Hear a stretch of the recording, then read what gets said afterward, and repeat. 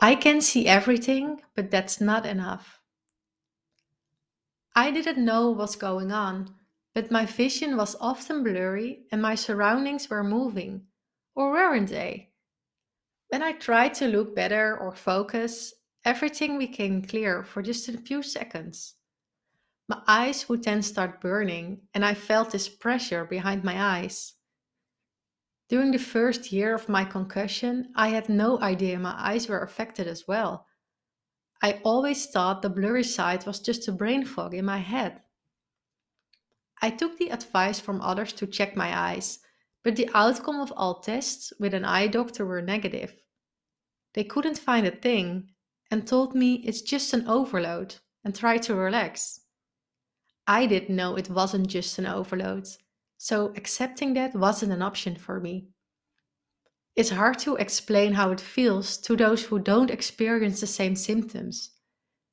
Take a look at the pictures below, and I'm sure a lot of us will find the same recognition. The pictures are shared in the blog. Click on the link in the episode.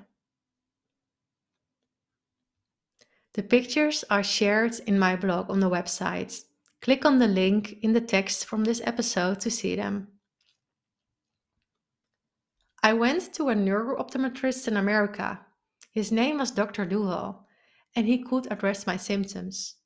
For the first time, I actually felt understood. It has everything to do with the cooperation from your brains and eyes. Some good news. With training and going to specialized optometrists in the Netherlands, where I live, you won't have eye problems anymore after 3 months. What? I almost didn't believe it. 3 months? This was a totally different thing than hearing you have to accept. This was a totally different thing than hearing you have to accept it and live with it. But unfortunately, my instinct was right. 3 months was just too optimistic. I did eye therapy for over a year, and it had improved slightly. As they told me before it would only take 3 months, I felt disappointed. I totally lived to that moment when the 3 months were over. Though not feeling that much improvement by that time was hard. I changed my mindset and I tried to appreciate each little progress towards recovery. After almost a year, my optometrist wanted to try something new because he diagnosed me with a fixation disparity. I got yoked prism glasses. In the beginning, it was hard to adjust, but I was able to wear it long enough after a month. And I noticed a lot of improvements.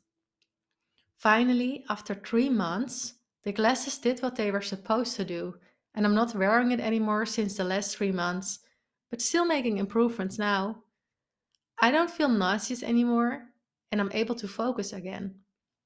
The pressure behind my eyes has also improved, and I can handle screens so much better.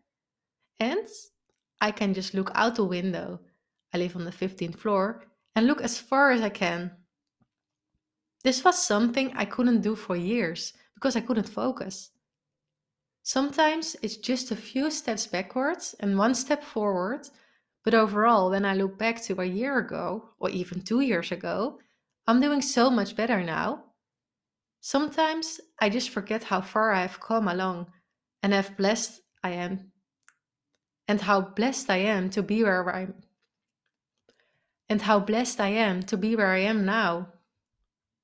I tried a lot of things and it took me a long time to find out what worked for me.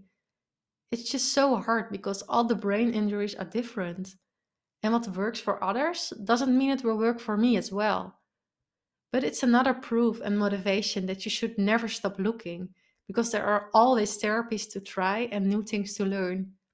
With the right mindset, and I think you have because otherwise you wouldn't listen to my podcast, things will come to your path. I'm sure about that. Thank you for listening to my podcast. I really hope this was helpful for you. If it was, I would love it if you share it on Instagram, in a story, or in a post, and tag the concussion community in it. I just love to see who's listening. And one last thing, are you listening on Spotify or on Apple Podcasts? Would you maybe do one small thing in return? Leave a short review? The more reviews this podcast will get, the easier it is for other people to find this podcast and to feel less alone and lost in their journey. Thank you so much, and I hope to see you next time.